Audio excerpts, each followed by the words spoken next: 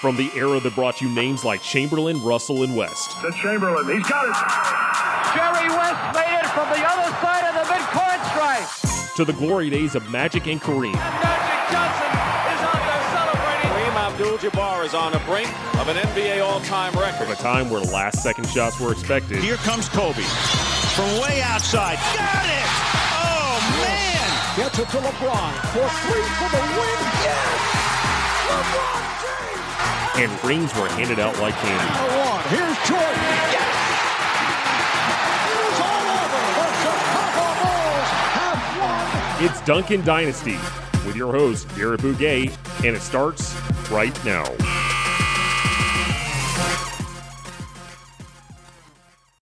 Welcome to another episode of Duncan Dynasty. I'm your host, Garrett Bouguet. Alongside me, I've got my co-host, Corbin Ford, and this is a very special episode.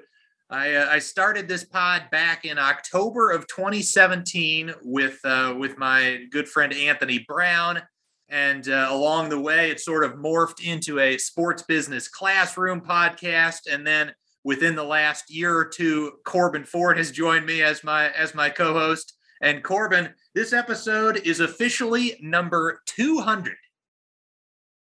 That is, dude, it's a milestone, first and foremost. And I have to give like a little toast or ode to you, because that just shows, I mean, every episode you've done, it's always several hours. We're always going deep dive in whatever topic is decided, whether that's LeBron versus, Michael Jordan, whether we're going way back into the 1984, first round series between the Pistons and the Knicks, whether you're talking video games with your friends or whatever the topic may be. League Pass Radio, you always go in it with a massive depth of understanding and energy and passion that you share with the listeners, regardless of the different, people you've done alongside. I've been just I don't even know the word. I guess humbled enough to even be a co-host to it, but to have 200 episodes, man, like that is, dude, I just want to say props to you, shout out to you, much respect. It's just tremendous content you've put out consistently, reliably, and you don't go cheap on any of it. You don't shortchange the listeners. I mean, this is I think I am able to speak to this as a listener turned co-host in just this crazy way.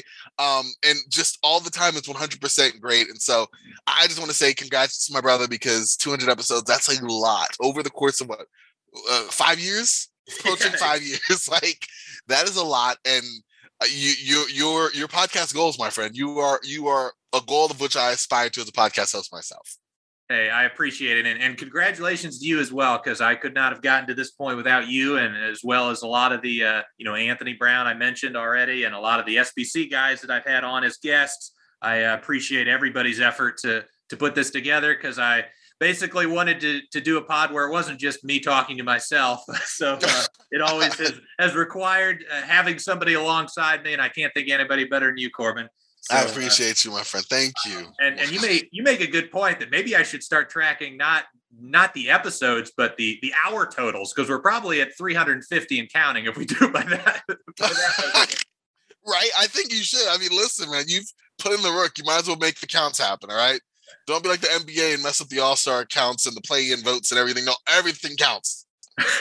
Yeah.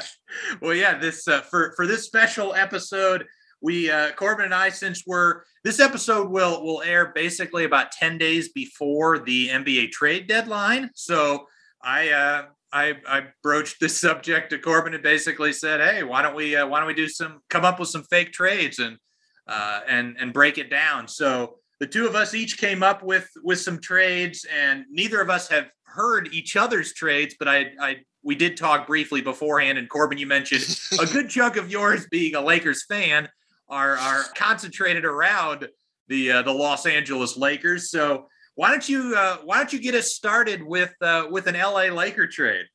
Okay, listen, I'm so happy you brought this up. Should I go big or should I go just a simple one right now? Well, let's start off big. Hey, it's number 200. We might as well. Okay, so you know what? You said it. I do not need any further motivation. Here we go. All right, so I have one right here.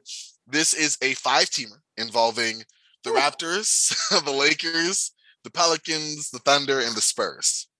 So the Raptors would get Malik Monk and a 2026 first rounder from the Lakers. The Lakers would get a haul. We would get Thad Young, Garrett Temple, Derek Favors, Derek White, and Gary Trent. Now, bear with me. It's a lot. Yeah. And a first round. Now I'm like, who the hell are the Lakers giving up to get all of that? Well, like I said, it's the magic of Corbin as the GM. So you wonder how we got so much for so little. But then the Pelicans, they already got a big guy in Jonas Valanciunas who stretched out a little bit. We don't know if we're going to have Zion.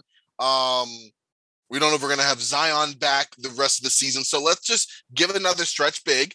We're going to give the Pelicans Mike Muscala.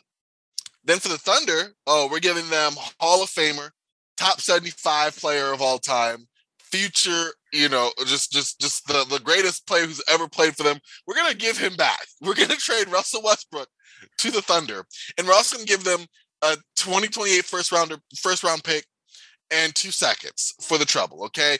We shouldn't have to give the Thunder too much. They're getting a hometown hero, and, he might just thrive with that roster. That's kind of the roster he loves playing with anyway. And then for the Spurs, we're going to give them young, talented, tantalizing prospect in Taylor Horn Tucker, as well as a 2027 first rounder. Wow. This was the one I was excited about because I was so proud of myself.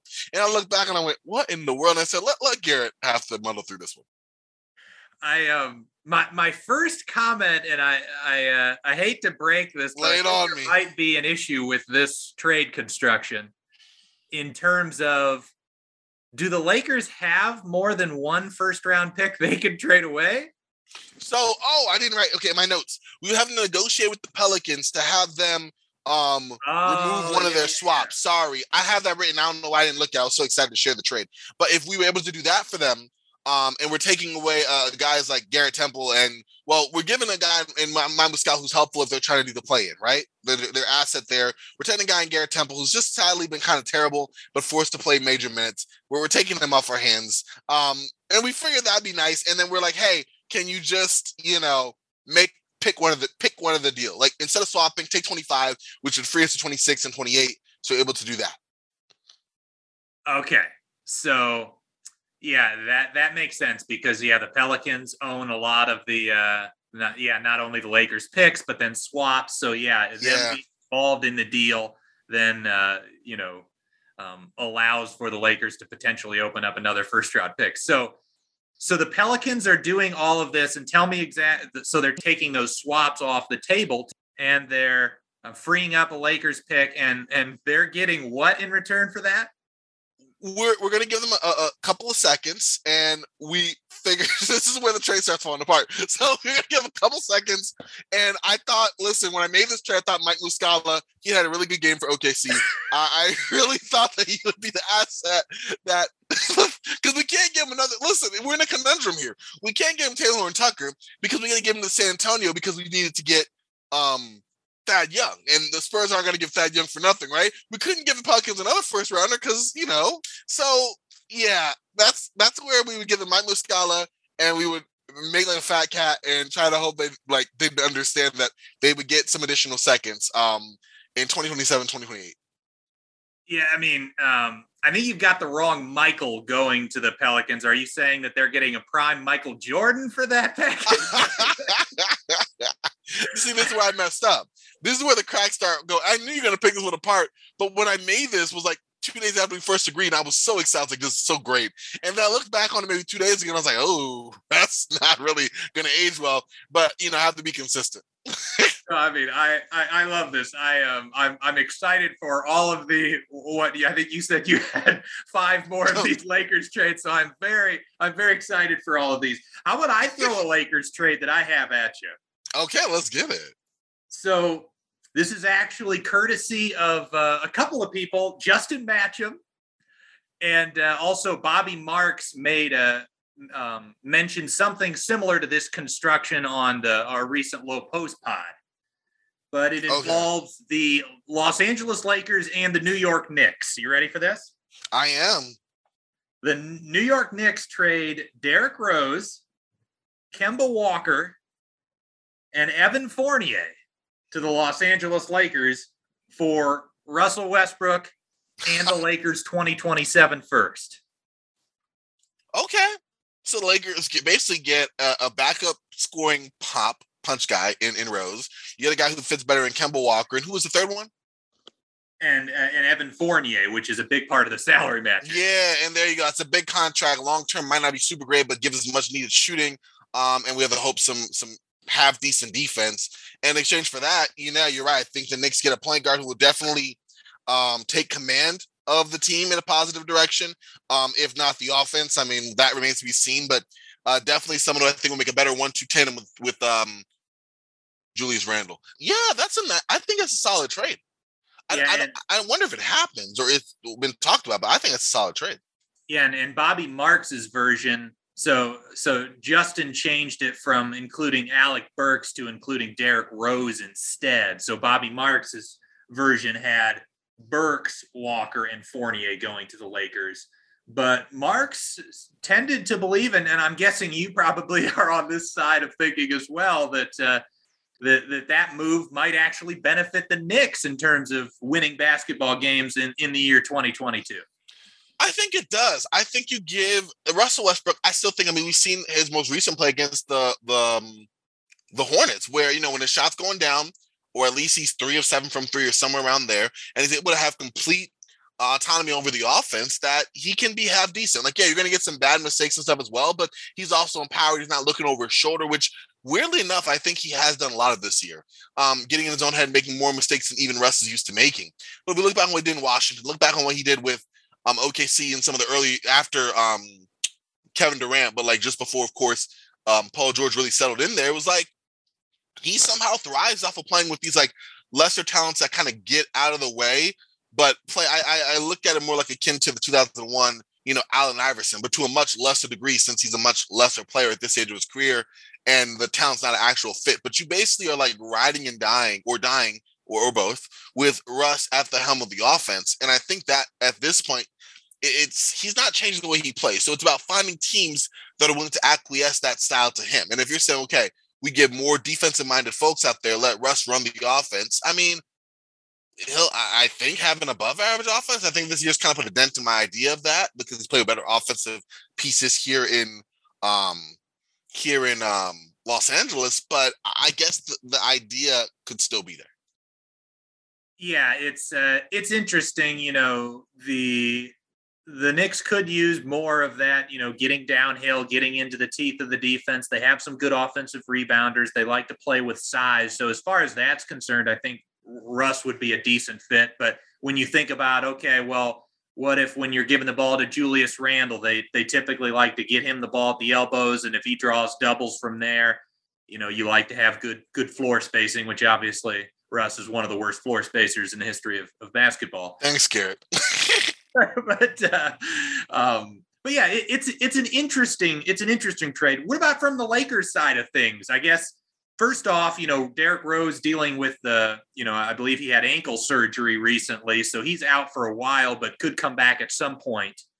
Would you rather have Derrick Rose maybe for the stretch run in playoffs, or would you rather have Alec Burks in that deal? So I would rather have, I feel like Derrick Rose would be a better fit. I think the offense still is struggling for minutes when we don't have LeBron or AD on the floor. And AD can, you play through AD for stretches, but he's still relying on some perimeter player to help him out in that respect. So I think when you do have the Derrick Rose, we've seen him be effective in that role. I think more so in his latter years post-Cleveland than before. And so I think he can really thrive in that spot alongside a unit defensive that's a veteran unit that he fits alongside. And, he's become a much better off-ball spot shooter as well. So I think you look at that as a positive in a way that Alec Burks, while still being a solid player, isn't quite that in my estimation in regards to his impact on the Lakers compared to what Derrick Rose would be as of right now, all things being equal. I'd rather have Derrick Rose inserted, coming off and finding a role than trying to find Alec Burks among the Lakers' many kind of, C+, B- wings, if I'm being, even a little bit gracious there. Yeah, and I honestly think this, I would say I like the move for the Lakers, given that you hope that the combination of Walker and Rose gives you what, 90% or 80% of what Westbrook was giving you, while also providing another floor spacer in Fournier. And, you also get the benefit of hanging on to Talen Horton-Tucker, who, and the Lakers have been really high on his upside. So you can see that play out. I don't mind it. And it somewhat makes sense for both sides. Although, again, I keep going back to that Russ contract. That's a lot to eat if you're the New York Knicks. It is. No, most definitely. And I think the Knicks, if anything, they've been a lot better managed the last couple of years. But if any team would take that with minimal resistance, I still think the Knicks are the franchise that would make that gamble. That say, okay, we can deal with the next year or two of Russ and be where we are. So I don't know if that's a good thing or a bad thing, but I know it's something that they might be most willing to do. So yeah, I think it could work. Other than I am the Russ optimist always, but I think it could work. Plus, I would be much better being able to root for my Lakers and root for Russ in the perfect ecosystem where they don't coexist. So that's the hope. Yeah. So let's hear your next Lakers trade. Am I wrong? Are basically all of these involve Russ or? So you know what? I made one a little bit. Let me see. Okay, one's Russ. That's Russ. Okay, one is not Russ. It's a smaller move. It's a 3-team trade. The Hawks would get Kendrick Nunn. The Thunder would get DeAndre Jordan and a 2028 first-round pick. And the Lakers would get DeLon Wright and Kenrich Williams. That was a smaller one that I did between the margins. You get a guy in Kendrick Nunn who, if healthy, I think brings you what DeLon Wright is as a secondary ball handler, but more offensive punch, definitely better shooter. He's 36+% from 3 over his career. So you can definitely get someone like that. Yes, he's a player option going to pick up, but he'll only be 27 going on 28 around that time. Still much younger than DeLon Wright by comparison. The Thunder, you're taking the salary of DeAndre Jordan, who comes off in a year. You're also picking up another pick for your troubles. I think that's pretty good value for Kenrich Williams, who is a guy who, 6'6", pretty athletic, decent standstill shooter. We get that. We also get a steady backup point guard in DeLon Wright to run the second unit for the Lakers. I think that wing that they have could fit in a lot of their better lineups alongside Austin Reeves, with LeBron, with AD. And DeLon Wright could actually slot in there pretty well too as a kind of table setter point guard, do just enough off ball and be a good defender. So I think that's a smaller move I did that kind of benefits all parties. It didn't involve one Russell Westbrook. Okay, so let's just break this down again. So you said the Lakers get DeLon Wright and Kenrich Williams. Mm-hmm. And then the Hawks get Kendrick Nunn. Mm-hmm. And then the Thunder get who again? The Thunder would get DeAndre Jordan and a first-round pick, 2028. DeAndre Jordan and a first-round pick. Okay, so are the Lakers throwing in a pick to make this deal happen? We're throwing in that 2028 first round into OKC.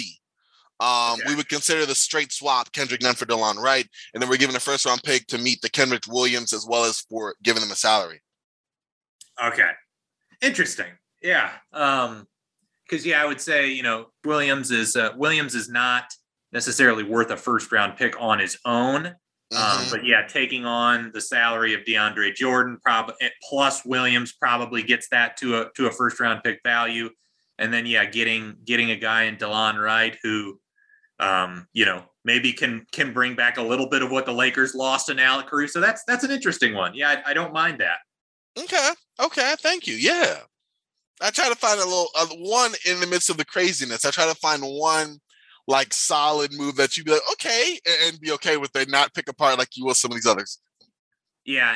And as far as the Hawks, there's not much happening in that trade. It's just essentially swapping DeLon Wright for Nunn. One backup guard for another. I would just try to argue that the offensive upside of Nunn's is probably better than DeLon Wright's and maybe a better fit for them on the offensive end. To give some punch when Trae Young's on the floor.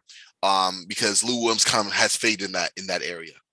Yeah, no, I think that's a solid one. And a lot of people around the Lakers are talking about sort of the bigger deals where you include both Horton-Tucker and Nunn to get to a higher salary slot. But no, I like that one as kind of a lower level deal that can get them. I think Williams could be a solid rotation piece for them. And yeah, Wright in certain matchups and certain lineups, I think could help as well. So let's get to another one of mine then. And this is one from fellow SBC alum and a good buddy of mine, Sagar Tricka. This is a 3-teamer, Corbin. Shout out to Sagar. All right, let's hear it. So in this trade, the Houston Rockets send, or I guess I'll just mention the teams involved first. It's Houston, Miami, and Boston. Okay. The Houston Rockets send Christian Wood to Miami. Miami trades Duncan Robinson to the Celtics. The Celtics send away Aaron Nesmith, Josh Richardson, a 2022 first-round pick, top 8 protected, and a 2023 second-round pick to the Rockets. And then also Boston sends Dennis Schroeder to Miami. So I'll just break down what all 3 teams get. So the Rockets get Nesmith, Richardson, Boston's 22 first-round pick, and Boston's 23 second-round pick. The Boston Celtics get Duncan Robinson. The Miami Heat get Christian Wood and Dennis Schroeder. What do you think of this, Corbin? I like it. That is interesting. Miami definitely gets a little upgrade. You got a little Pest and Shooter, who I think will be a great fit there. You got someone, Christian Wood, who I think will be a great match, not only with the Heat in general, someone who could like get him just in their culture, but also a nice match with Bam.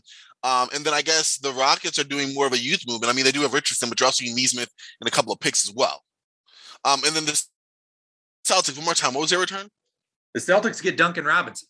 Now, listen, the Celtics need some shooting, right? They need, like, Duncan Robinson's been, I think, having their career worst shooting year. But in general, take on that contract, hope that, hey, you know, you're going to get some shots because, you know, you're going to get whatever kick-out passes desperately fly at you from Jaylen Brown and Jason Tatum. But I actually do like that as a wing that can kind of fit around them. You know, Boston would take to him real well. He's in the same home as Bill Simmons, so his podcast empire would flourish. No, I like it. That's interesting. I guess. So what would you like for Boston having Duncan Robinson there? Because I think for the Heat, the players that you have there makes perfect sense. And then for the Rockets, like I said, you need Richardson, but even then, I mean, he's still on the younger side. And you do have like an adult in the room. And then you get a guy, Nesmith, who's another guy who can slot in alongside, you know, Jalen Green, Kevin Porter Jr., Jayshawn Tate, Alperen Sengun, all those young guys.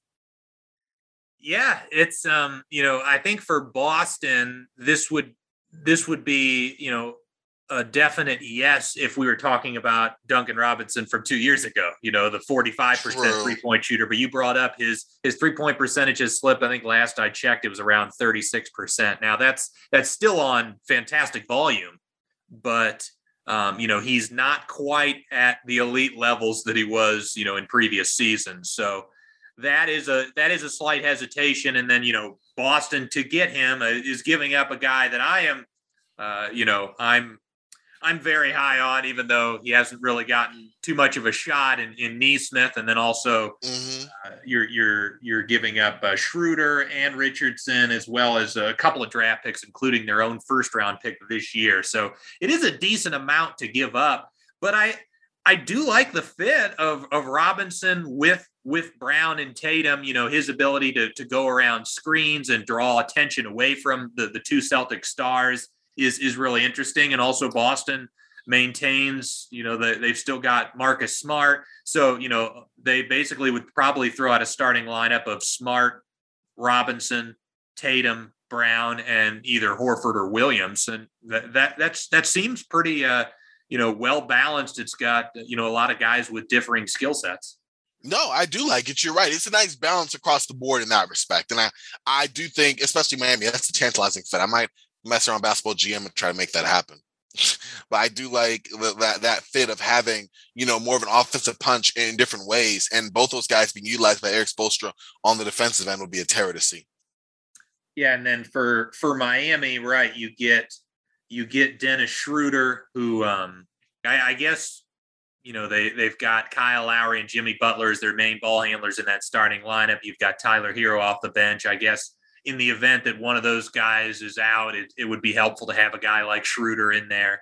And then basically you're just swapping out Duncan Robinson for Christian Wood. You're sacrificing maybe a little bit of that shooting versatility for more of the offensive versatility where Wood can post up some and he can get on the offensive glass, and he also just provides more size defensively.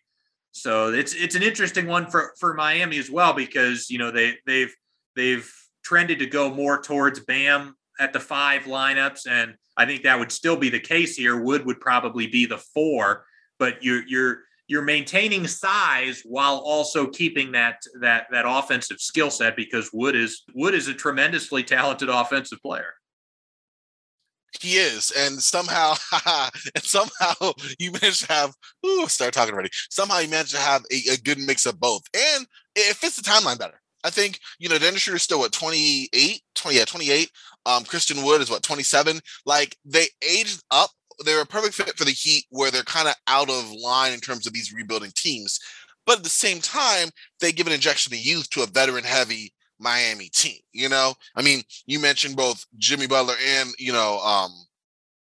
Kyle Lowry being 32 and 35 respectively. They got 2 guys who are still 2 years away from their 30s in general, who can soak up heavy minutes, who can play, maybe give those guys some rest, maybe the main ball handlers when they sit, or as injuries have just wreaked havoc on Miami in general, those 2 could step up and be major pieces that don't give a significant drop off the floor. So you're able to give Eric Spoelstra space, basically starting level quality in your backups if they were to so be it, or if you push the guys who are starting already to backup spots, which I think is great balance for them overall. And then for Houston, what do you think about basically the return for Christian Wood there being Aaron Nesmith, Josh Richardson, the Celtics 22 first round pick, and the Celtics 23 second round pick? Do you think that's a good haul for Wood? I mean, it's weird because I have 2 trades for Wood, so I don't want to compare. I want to say it's bad and give you my poo-poo platter. I think that the first round pick is definitely valued, and the second as well. I'm not as high on Nesmith as you are. I get the idea of Nesmith, being a young guy who hasn't had. I think he's had more of an opportunity, just has been sporadic. Or let's just say this: I don't think he's made the most of the opportunity that he's had. I think he definitely could have more of an opportunity, but he's just seemed kind of sporadic from what I've watched of him. Now, that being said, give him a defined role and more minutes in Houston, that could be a different story. So just because he isn't high on my books doesn't mean, that he isn't still a talent, a prospect of some note. And then Richardson, I think more make money work. I like him. I don't know if he's a great fit on that team in general, but come on now, they're starting Eric Gordon. So you give another guy who, again, is a veteran who's not, I don't think he's 30. I think it's 28, 29, still serviceable to play, kind of fit in their team and be the adult in the room. So I think it's I don't know. It depends on what the Rockets are looking for Wood. I think it fits the basic criteria. If you get a young guy, you get a first round pick, you get a second as well, and you get another decent player that you can either reroute or keep on the team. So I think it's a pretty good move. I guess it's just I think your mileage varies on where you look at Nesmith. If you think he's a guy who can definitely still grow and flourish in a defined role and you're kind of high on his potential still, then you look at that absolutely. You're getting a young guy that fits in with these other guys. For myself, it's it could work. And if so, great. But I like the idea of at least taking that gamble anyway than letting him go for nothing or trading him for another, vet. But I don't know if he's a Taylor Horn Tucker. I'm curious as to your thoughts on what teams would. I guess we're going into this trade a lot more deeper than some of the other ones we've already brought up. But I agree with you that I think this is an interesting one, and one that I could imagine a world where all 3 teams accept this. But I'm curious to get your take as to which one of the 3 teams would be most likely to say no here. Maybe Boston. I'm on the same page. Yeah. Yeah, because I think Houston's fine. Like I said, if that meets the framework, Miami definitely has nothing to complain about. But Boston, that might be just very little, especially being that he's having a down year. If he was having a better year, then even then would be a lot if he's the signature piece of that for them. But it doesn't help that he's not having a good year. And so there are some question marks there. But I would say Boston. Yeah, I would agree with you on that. Yeah, it's just right. If Duncan Robinson was shooting 45% from 3, I imagine Boston would happily take this trade. But then again, if he was doing that, I doubt that he would want to trade him even for Christian Wood. Exactly. You said there, and therein lies the conundrum. All right, so let's get to the next trade you've got, Corbin. All right. Still want another Lakers? Well, actually, let's keep it here. We'll keep it Christian Wood Lakers. So this was when I thought the Rockets, I think this was like when I started making when Kevin Porter Jr. was having issues with Houston. But it was Christian Wood and Kevin Porter Jr.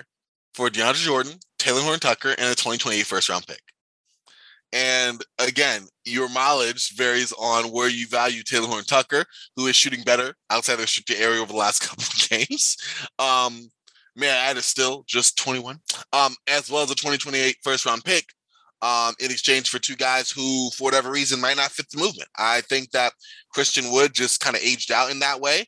And then Kevin Porter Jr. maybe not being an ideal fit alongside Jalen Green, while also maybe not feeling like he should not be like a bench piece. So I think we take off the Rockets from two potentially troublesome contracts for different reasons, even though Kevin Porter Jr. is on a pretty good one, but extension eligible. We take that problem off of Houston's hands.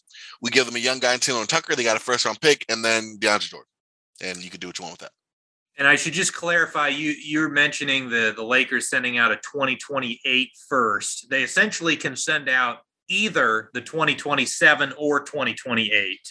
Oh, yeah. I just keep saying, yeah. No, but they theoretically can send a 2028. I'm just wondering, would teams prefer 2027 just because it's a year sooner? It's not quite as abstract, but no, that's so, yeah, essentially you're suggesting here, though, that the Rockets would get just one first-round pick value out of this. Now, you're probably optimistic, suggesting that Taylor Horton-Tucker is additional value. Yep. But I would question that, especially given his contract. He's making $10+ million next year, and then he's got a player option. So there's not a ton of upside in that contract. He certainly hasn't played like a $10 million a year player this year. So even if we just compare it to what we just talked about, where the Rockets are getting a first from Boston, also a second from Boston, and also a guy in Nesmith who I still think has some potential.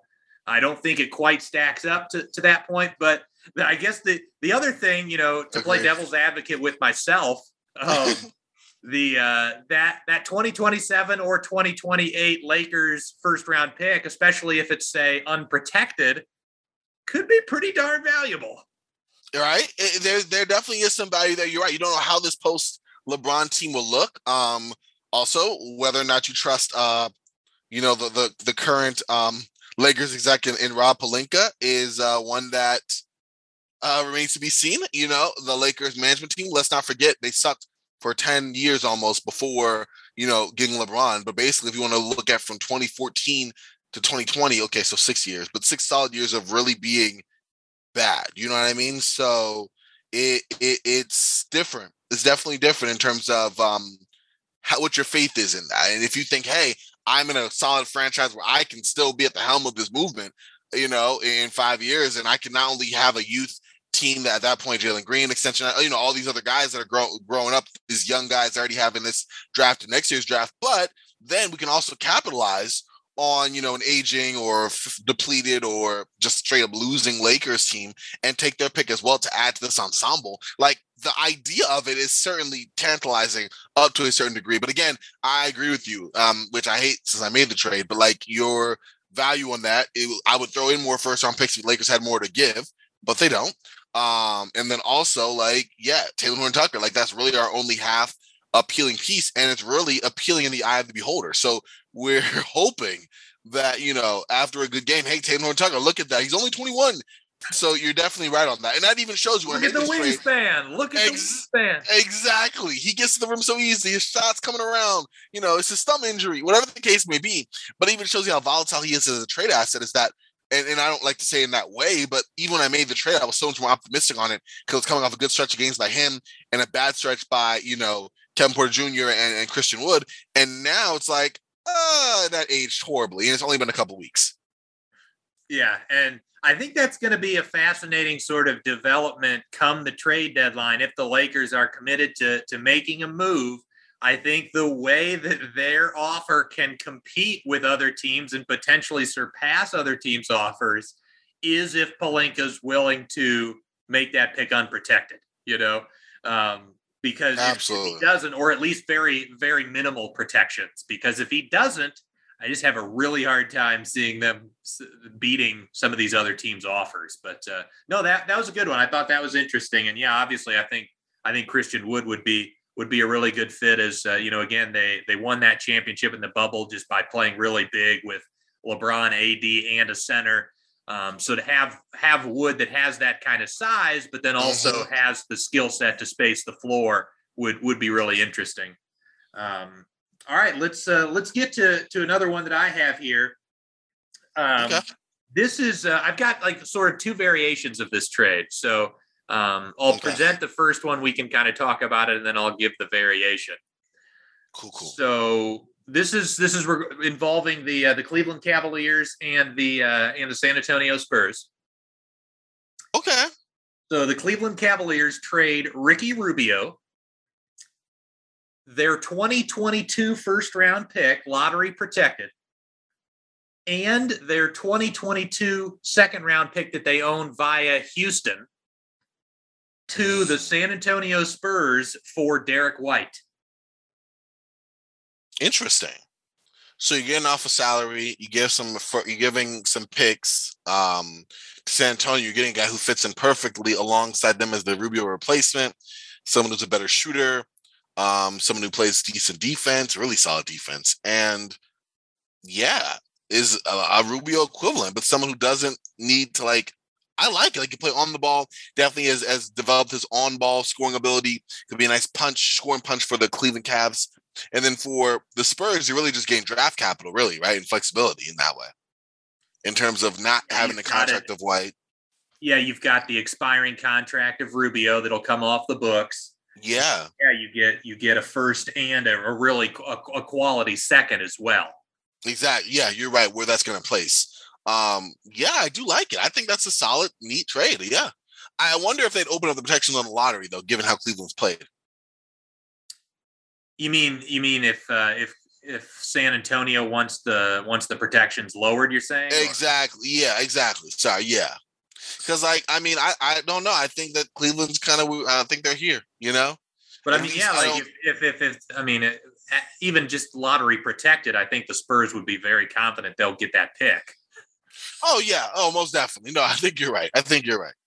And yeah, I think Derek White would be a fantastic fit next to Garland. I think he's a perfect match because he's got that size and the ability to guard point guards. If the opposition has an elite point guard, he could also guard, more of he could guard more of the twos as well. If the opposition if it's like the Washington Wizards, you're playing on a Tuesday night.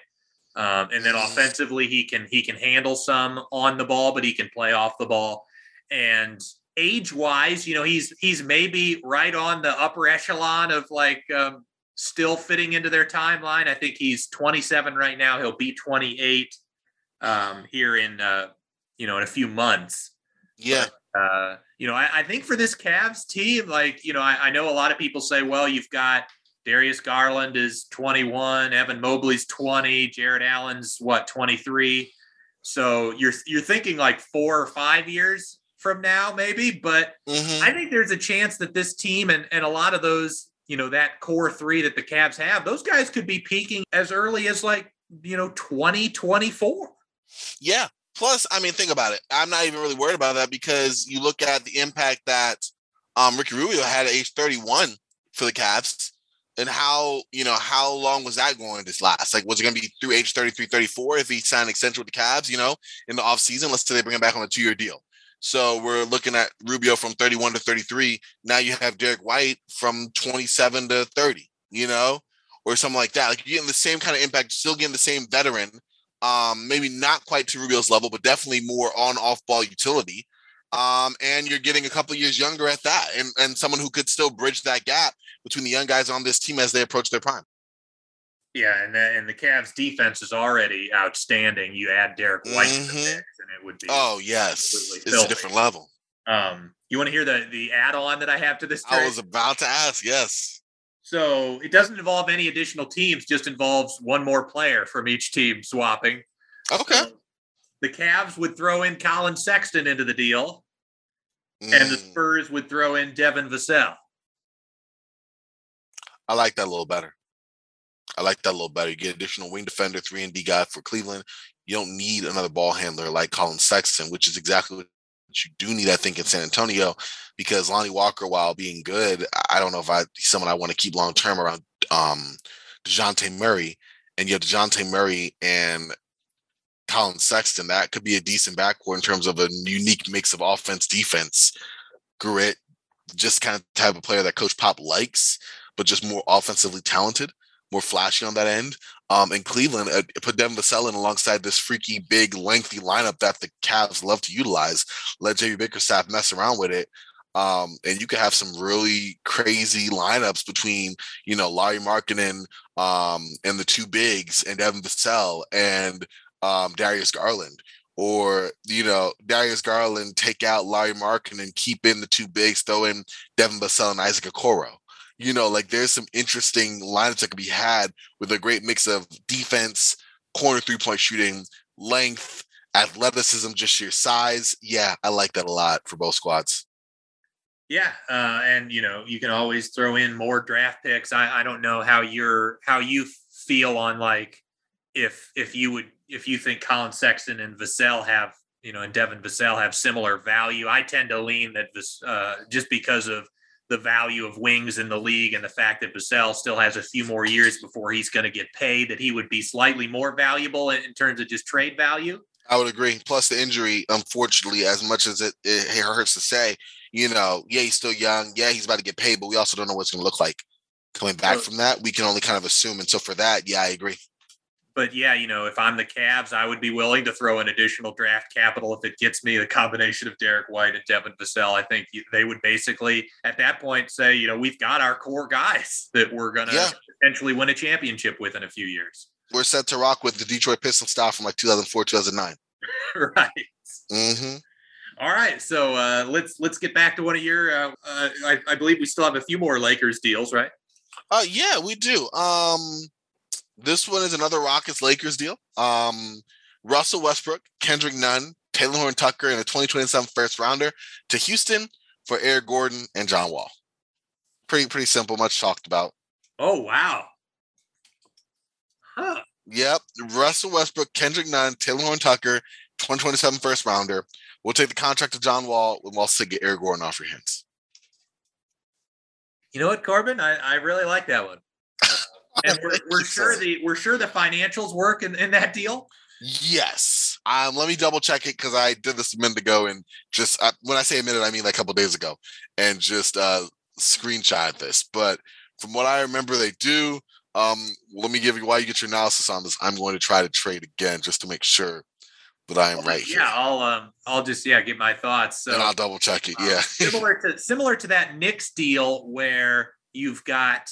Essentially, you were hoping in that deal that like the combination of Kemba Walker and Derrick Rose gives you some of what you were getting from Russ. Obviously, you would hope the same here with John Wall, that he would give you some of what you were getting from Russ. And then also, I like Eric Gordon more than like an Evan Fournier, especially with the contract situation. Eric Gordon only, I think, has 2 years left on his deal, whereas Fournier might have, I believe, 3. I'm glad you said that. It is success. No issues, nothing around it. Yeah, perfect success. Okay, great. Yeah. And then for Houston, they're getting that valuable first round pick. They're basically just, again, swapping Wall and Westbrook, which would be hilarious as well. Beyond just it could be helpful for them as far as getting that additional draft capital and getting a look at least at a guy like Horton Tucker. So yeah, I don't mind that. I think that would just be absolutely hilarious, though, if Wall and Westbrook swap once again. Yeah, I really do. That'd be kind of crazy. Very much 2K trade worthy stuff right there. All right, so I've got another one here. This one involves the Pacers and the Hornets. Ooh. All right, the Indiana Pacers trade Miles Turner to Charlotte for Mason Plumlee, James Bouknight, Kai Jones, and a 2023 lottery-protected first-round pick. Interesting. How do you feel about this one? I think that's one of my favorite ones so far. I think that Indiana gets like the first rounder. They get some young talent. I wish Kai Jones had played a little better than he's played so far, but I guess the same argument can be said for James Bouknight. Regardless, both of them have the opportunity to play in Indiana, and being recent lottery picks, and in Bouknight's case, definitely come with the cachet at least needed for this trade.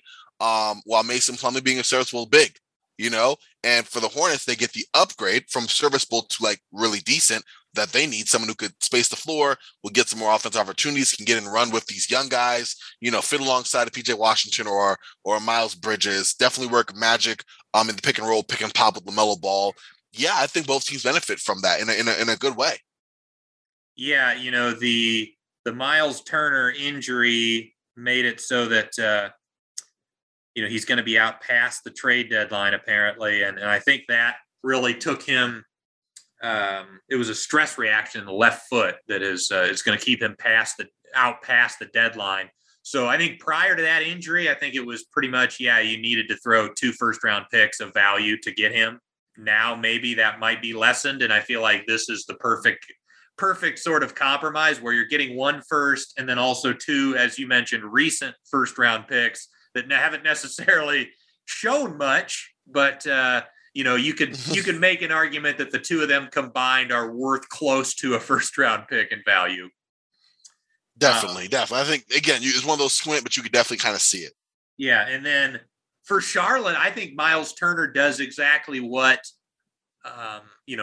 hopefully, assuming he gets back at some point this season and is healthy and good, he does something that like what Clint Capella did for the Atlanta Hawks defense last year, where he doesn't hurt your offense too much, but really brings your defense. The Hornets have been near the bottom of the league defensively all season long. If he can get them, towards, 20th or even, 18th, something in that range, combined with how efficient and excellent their offense has been, that makes them, a real threat to maybe not win the championship this year, but a threat to be, to make it out of the first round this year, and maybe in a few years, who knows? I agree. I mean, it's still, you're right. It gives the opportunity, the window for both to kind of look forward. And I think in a way that you're right, who knows where they can line up in that respect. I definitely am interested in Indiana game. I guess I'm more, funnily enough, I'm more interested in what Indiana does, what James Bouknight does in Indiana, what Kai Jones does with the chance, even being coached by Rick Carlisle, just seeing them kind of commit to something of a youth movement and knowing those guys will get minutes will be interesting. Absolutely. All right, let's move on to your next one. Yeah, let's finish off the Lakers ones you have. Okay, great. Yeah, so I think I had one. I'm gonna throw the last. Oh no, I only have one more. Look at that. Okay, yeah, I have one more Lakers trade, then I have my regular one, and then I'm done. All right, so Lakers trade. This one's just a swap of questionable contracts between the 76ers and the Los Angeles Lakers. Lakers give up Russell Westbrook to Philadelphia. Philadelphia gives up Tobias Harris to the Lakers. Okay. Straight swap. I think yes, you're right that they're both well overpaid. I would say Russ's contract is far worse. I think Tobias Harris is just a better basketball player at this stage than Russell Westbrook as well. Wow. I don't see any world where Daryl Morey would accept this, but I mean, I appreciate the effort, Corbin. Yeah. Oh, thank you. I'm not like for what Tobias is being paid. You're not getting like for what Russ is getting paid. The idea of Russ working with Embiid is both interesting and horrifying, like to think about. But for what Tobias is giving, like 14 points a game, doesn't give you any. He give you 14 whether you wanted it or not. You need 26 points to get 14 points a game. You need 14 points a game to get that's the kind of game Tobias Harris has for 3 more years on that deal, and you talk about reaching a peak. This is it, so you are giving a significant portion of your roster construction right now to a guy who, yes, while serviceable, while still being a very good player, is not being, well, let me not say very good player. He's been a player for them. I just don't think he's been super great.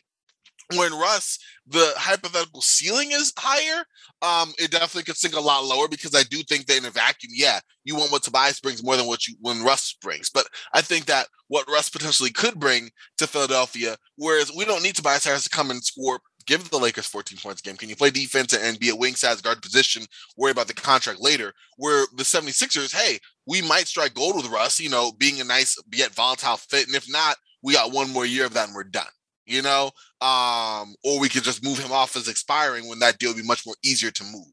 So I think the idea there is more fit than player, because I think you're right. Like Tobias is a better player than Russ, but I think Russ would be a better fit potentially in Philadelphia than Tobias will be for the next couple of years. Because he's not even really being a great off-ball shooter. I don't know. He's just been...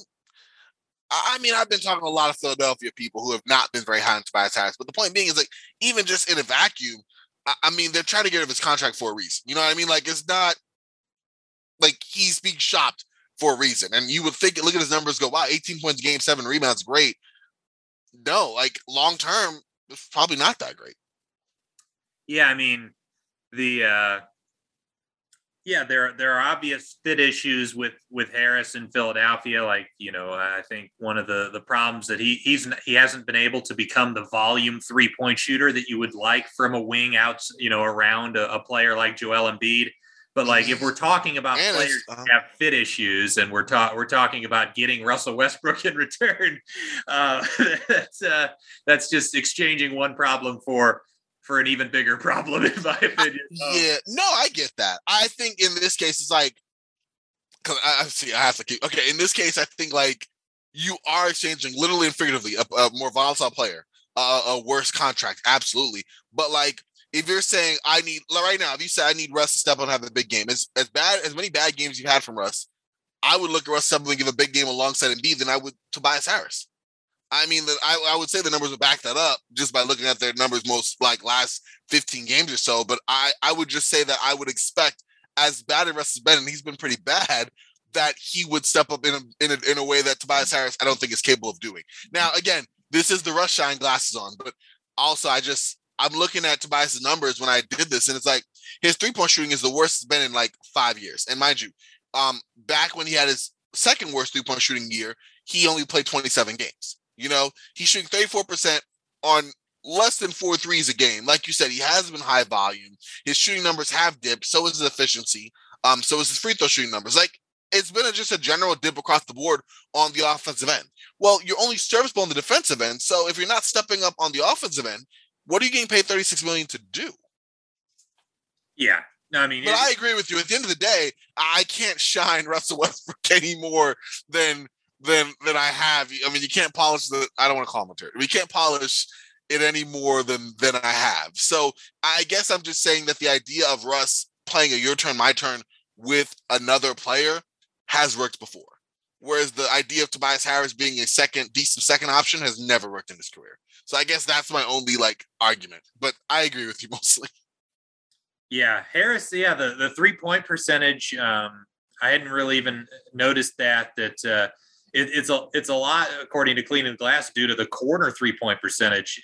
For his career, he's mostly been, in the mid 40s. He's even gotten up to 51% on corner threes in certain seasons. This year, he's shooting just 31% on corner threes. So that's an interesting development. But if the Lakers threw in their 2027 first in that deal, I still don't think Morey would do it, but I think it's at least more reasonable. Yeah. And I do also, again, appreciate these trades that you're bringing up that could provide just some great comedy, given that this would be the second time that Daryl Morey would have for Russell Westbrook's contract. Very true, very true. I appreciate your analysis on it, because at first he looked amazing to me. Now I'm like, I can see some interesting thoughts here. Yeah, so let's get to. I've got 3 more to go. So this first one is kind of a simple one, but it involves the Jazz and the Celtics. The Utah Jazz trade Mike Conley to Boston for Marcus Smart and Romeo Langford. One more time. Romeo Langford and Marcus Smart are going to Utah for Mike Conley. For Mike Conley. I just want to make sure I heard that right. Okay. Interesting. Utah gets more defense. Absolutely. Boston gets a offensive-minded point guard that is not Marcus Smart, that could set the table for Jaylen Brown and Jason Tatum and knock down threes at a high clip and play decent defense. You're not taking too much off the table between Mike Conley and Marcus Smart. For Utah, you're basically giving Donovan Mitchell the ball on the offensive end and turning the offense over to him and having a guy in Marcus Smart who could play decent defense, shoot the three okay, guy in Romeo Langford, a young kind of guy to add alongside that, and then just letting Donovan Mitchell go to work. And getting off a Conley contract as well. I don't think I think it's a solid trade.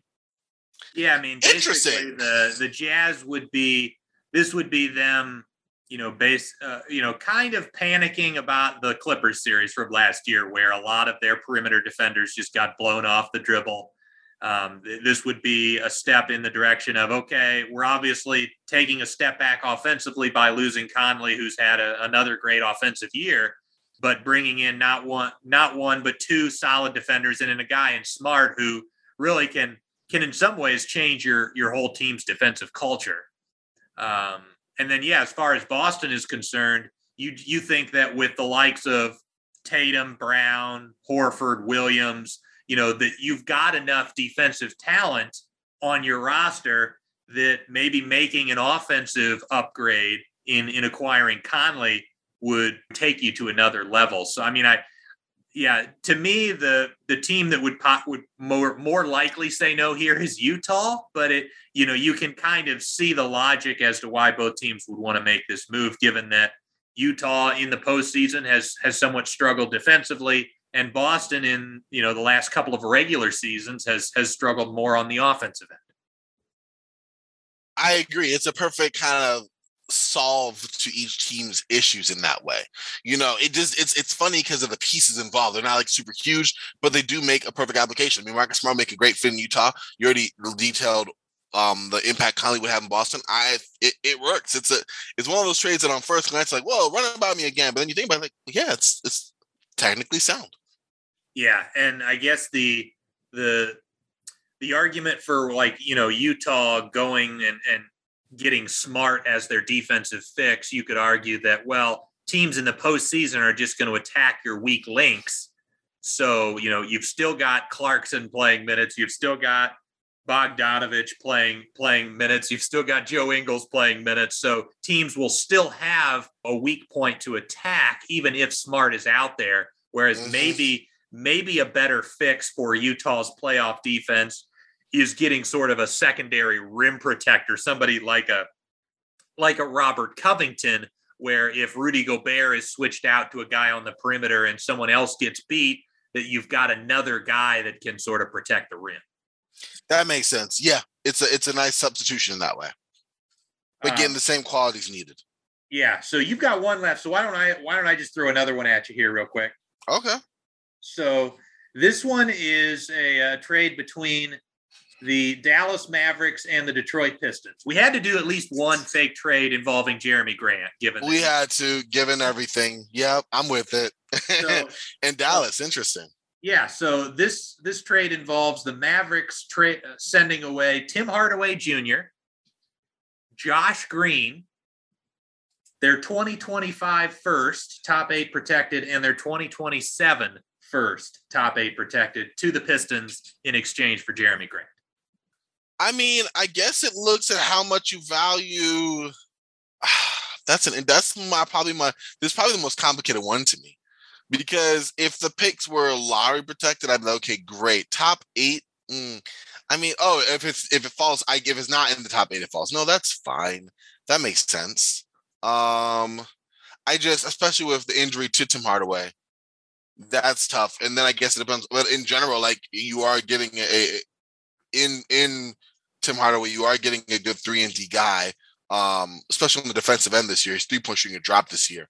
But on the defensive end, you've had a solid player. And then in Josh Green, I guess your mileage varies on him. I like it. Ultimately, I think that you get 2 first-rounders.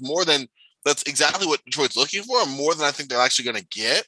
A player in Tim Hardaway who can either move later in the offseason or like keep around, but one who can definitely be serviceable for Detroit, especially if they're trying to look to win now, be more competitive now. Not win now, but be more competitive.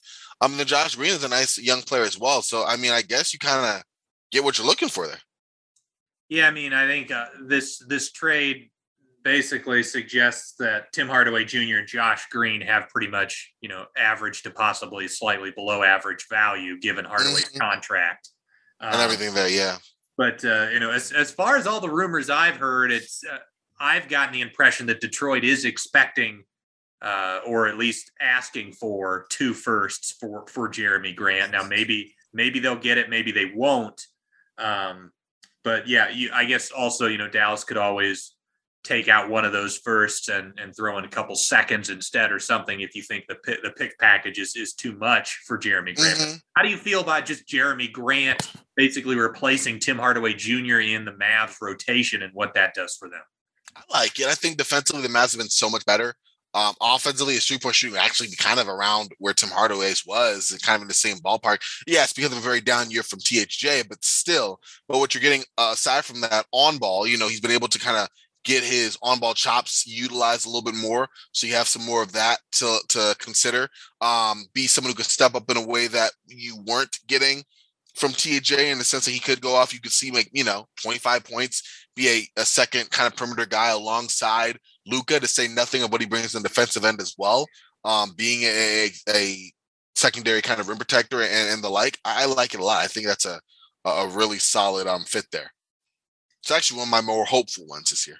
Yeah, and I think for Detroit, especially given the extension that Jeremy Grant wants, and that also, I guess, could lower that potential value for a team trading for him, is knowing that Jeremy Grant wants a 4-year, $112 million. Yeah, something wild. I mean, not wild, but in my mind, wild. Yeah. So, maybe he won't ultimately, maybe he'll only be worth 1 first-round pick and some extra little pieces like a Josh Green. Mm-hmm. Yeah, the expectation and reality, I think you're right, especially when you bring into account that contract extension hope. But every team wants athletic wings, and Jeremy Grant showed in the playoffs with the Nuggets in the bubble that he can contribute at a high level on as a third or fourth guy on a really good team. But yeah, I thought that was fascinating. Let's get to your last one, Corbin. You got one left that is we finally got a non-Laker trade coming from Corbin Ford here. Yes, all of our Laker trades are exhausted. We have one final trade. It's actually my biggest one. Not biggest in terms of teams, but okay, 3 teams: Pacers, Grizzlies, Timberwolves. Pacers will get Steven Adams, Brandon Clark, the 2022 first-round pick from the Lakers, top 10 protected. Wait, I thought this didn't involve the Lakers. Oh, my fault. Well, the pick's coming from Memphis. Oh, okay. Wait, so Memphis owns a Lakers future pick? Yeah, 2020. Yes. Okay. Yeah. I just found that when I was looking through their I didn't know they had the Lakers pick. That shows me my level of research there. Then they have a lottery protected 2025 first round pick from the Grizzlies as well that they own outright. And then they're getting a 2022 second round pick from the Timberwolves. That's the Pacers haul. The Grizzlies are just getting Karl Anthony Towns. Oh, man. Whoa. Exactly. Whoa. I didn't see this happening. Okay. Yep. And then the Timberwolves are getting Kyle Anderson, Miles Turner, and Desmond Bane. Woo. Okay. I got it. Yes. Yeah. We gotta recap this. We got to run this back. Okay. So Pacers are getting Steven Adams, Brandon Clark, a top 10 protected first round pick in 2022, a lottery protected first round pick in 2025, and then a second rounder also in 2022. So they're essentially getting a couple of firsts for shipping out Miles Turner. Exactly. Yep. And then how do you feel about Brandon Clark and then Steven Adams as well? But you're right. Like the value wise, there's a couple of firsts for Turner. The Grizzlies are getting Karl Anthony Towns. Bam. That's what they're getting. Then for the Timberwolves, you're getting Miles Turner, almost like a pseudo, Towns kind of replacement. Desmond Bane, after the year he's been having for Memphis as another shooter, a movement guy, some guy who's on a good contract long term, and then Kyle Anderson, the expiring to make money work. For the Grizzlies, I mean, obviously you get an upgraded center without losing any of your core pieces in Jaren Jackson Jr. and John Morant. You don't even lose Dylan Brooks. For the Timberwolves, you're getting a guy that's not of the same value of Karl Anthony Towns, but can mimic a lot of that on the defensive end and the way he shoots the three ball. Get another guy in Desmond Bane who you think can grow along the wings, with Anthony Edwards. And then a guy in Kyle Anderson who's an expiring but fits well in the meantime. And like you said, picks for the Pacers and contract salary match in Steven Adams as well as a young guy in Brandon Clark. Okay, so my first reaction to this is, why is Minnesota doing this? Like, why are they trade? So at the time that I made this trade, I thought that'd be the Timberwolves. Again, a lot of this was lots changed in a week and a half. But when I was cooking up this trade, I was there. The Timberwolves are doing the same thing they do. This is them shaking it up and making the first domino fall. Like, they might be in the play-in, they might not. They were going through a rough stretch. I'm like, okay, blow it up. Just make it happen. You get a guy in Miles Turner, you want more of the offense, great. Get a guy in Desmond Bane. Like, you're retooling, but you're letting the first big piece go.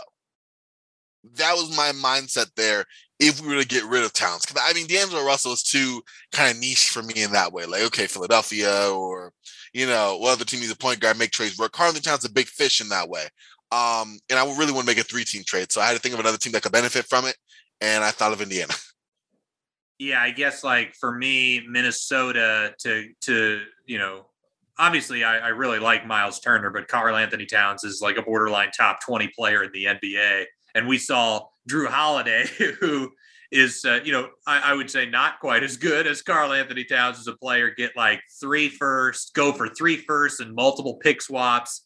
So for Minnesota to get Miles Turner, and I really love Turner and Bane. I like both of them. But they're both more like, they're 2 really good starters. And you're trading away a star, borderline superstar to get those 2 guys and no picks at all. I just don't think that's enough of a haul for Towns. But I think the Towns to Memphis thing is fascinating because I've sort of been thinking about, okay, what does Memphis do in terms of getting a third star to pair with Ja Morant and Jaren Jackson Jr. And I was thinking more in the lines of like, go after a wing like a Jaylen Brown, but you're thinking, let's just go all, let's go big and have Jaren Jackson Jr. as our defensive center and, Karl Anthony Towns as this big that can really, you'd have 2 bigs. So you'd stay huge, but the Grizzlies would still have plenty of floor spacing because those are shooting bigs in the game. Yes, you said it exactly. Like somehow you enhance your spread floor. I mean, Ja Morant can go absolutely crazy with the pick and roll, pick and pop combination with those 2 bigs running horn sets and the like. And yeah, you've kind of diversified that way. Your defense is still big in that way, but also offensively, yeah, the spacing is even more spread, but it's coming from a position that wasn't expected. So yeah, I mean, I don't mind it for 2 of the 3. It's just I have that issue with that with the Timberwolves side of it. But and that makes and that's one that's heavily contingent on whether that, and I doubt this is going to happen. I mean, even looking at their most recent one, I think the Timberwolves are going to try to ride this out and continue on. It was a hypothetical if they were to blow it up, that there's one possible outcome they could go. I definitely think it's aged worse than when I was thinking this trade over. In terms of something they would do, I honestly think that Cat he's not going anywhere. But at the time I was like, oh, maybe it's possible. And if so, there's one hypothetical. I imagine he'd probably go to a much bigger team, but like you said, it was an interesting, intriguing possibility there. Yeah, and I think if anything, I think it's opened my eyes up to the possibility of Memphis, instead of trading for a third star that's a wing or a guard, but going after another big because of Jackson Jr.'s versatility. I think that is an interesting sort of route. Yeah, and look at the success of Cleveland. Exactly right. So let's get to my last one here. And this one, I'm not sure what you're going to think about this, but I saw this on Twitter for Nate Duncan and John Hollinger had something where they would have people submit some trades, and I was looking over some, and this was one that I thought was interesting. This involves the Atlanta Hawks and the Sacramento Kings, because there's been some rumors about John Collins being on the trade block. So the Hawks send John Collins to Sacramento. Oh, okay. I already like this. For Harrison Barnes, Davion Mitchell, a 2022 second round pick, actually, that Sacramento owns from Atlanta that they would give back to the Hawks. And then also a 2022 Detroit second. So again, to recap it, Atlanta sending John Collins to Sacramento in exchange for Harrison Barnes and Davion Mitchell from the player front, and then a couple of second-round picks, including Atlanta's own second and the Detroit Pistons second. Interesting. I like the fit of Sacramento with John Collins. You know, playing alongside De'Aaron Fox, the length and athleticism there. You're still also alongside Rashawn Holmes. That's a very athletic front court for sure. Yeah, that's a good fit. And then for Atlanta, you get a kind of scrappy backup guard, young player, Davion Mitchell, who can kind of grow alongside Trae Young. And you get a guy in Harrison Barnes who does just what they need in terms of having just enough solid defense, enough solid scoring, can potentially step up every once in a while and be a good second option from the wing area, play the three, more comfortable with the four, and does it in a different way than Collins, where he's okay not needing more offensive responsibility. We've seen John Collins say, hey, I want more plays drawn for me. That's exactly not what Harrison Barnes wants. You know, like, he'll take the ball and play out the post, play out the pinch post area. He'll spot up and shoot threes. You know, he'll take kick out opportunities. Like, he's a guy that isn't even at his best creating his own offense, so isn't trying to really spread those wings in that way. And I think that would work perfectly with an offense with Trae Young at the helm. So I do like that. And the picks for Sacramento's trouble, like, yeah. I mean, you get that in addition to getting, for losing Mitchell, but also gaining Collins. I think that's a great fit for both teams. Yeah, and I guess this, you know, the picks that Sacramento would have to send to acquire Collins, I assume would vary depending on how high you are on John Collins. I really like John Collins. I think he's a quality starting four in the NBA. But, like, I also think Harrison Barnes is that. Now, obviously, you're sacrificing age and extended contract that Collins just signed. But I think, you know, Harrison Barnes provides 85 to 90% of what John Collins gives you. And you get a guy that I'm very high on in Davion Mitchell, who, you know, he hasn't had the greatest of rookie years, but he's already shown that he is a very good defensive guard. And a lot of times it takes a few years for guards to really develop that offensive game. And I think he would be potentially a really good fit, even to play with Trae Young because of that defensive talent that he has. So yeah, I like it. I think it's an interesting one. And yeah, you talk about Sacramento, you kind of then move forward saying, okay, we've got a young core, at least a young core three of Fox, Halliburton, and Collins, and build out from there. No, I think it's smart, and it's a nice foundation to possibly jumpstart this team into the play-in. Hopefully the playoffs, you know what I mean? So, and I do like Collins, and I think that he would be, I don't know if he'd be utilized in the best way this year with a team in Sacramento that's in transition.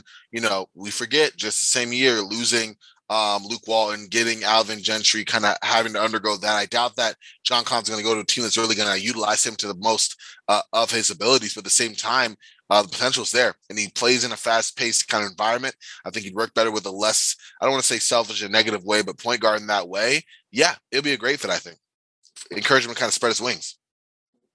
All right, well, Corbin, we're, again, as I said, this episode will air about 10 days before the trade deadline. Are you looking forward to it? Are you expecting a lot of fireworks, or are you kind of expecting with the play-in and stuff and more teams sort of being in the race for that 10 spot that maybe we'll have kind of a quiet afternoon? You know, how are you feeling? What's some of your gut instincts here about what we're going to experience in the near future? I feel like it might be like one or two trades we didn't see coming.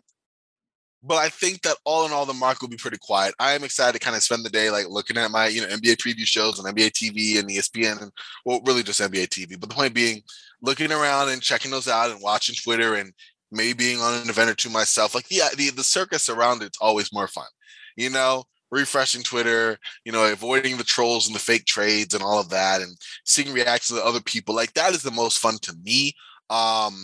As far as expectations for it, though, yeah, I'm not super hyped on the idea of like a bunch of teams trading. There's just too many potential buyers and not enough sellers out here in this market. So I think maybe the pieces that we expect to be traded probably will. Just maybe to teams that we don't expect. I think it can get kind of interesting in terms of the value for some of these deals, but ultimately I think it's going to be a relatively kind of day. Like I could not see like a 2015 blockbuster trade deadline, you know?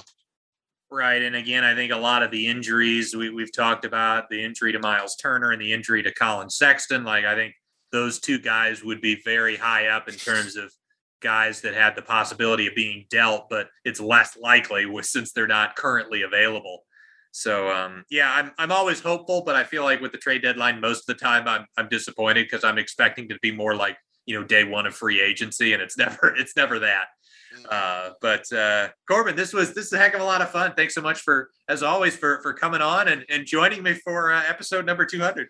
I was going to say, man, it's always a treat with you. I appreciate you, my friend. Happy 200, well-deserved. And here's to 200 more. Thanks for listening to another episode of Duncan Dynasty.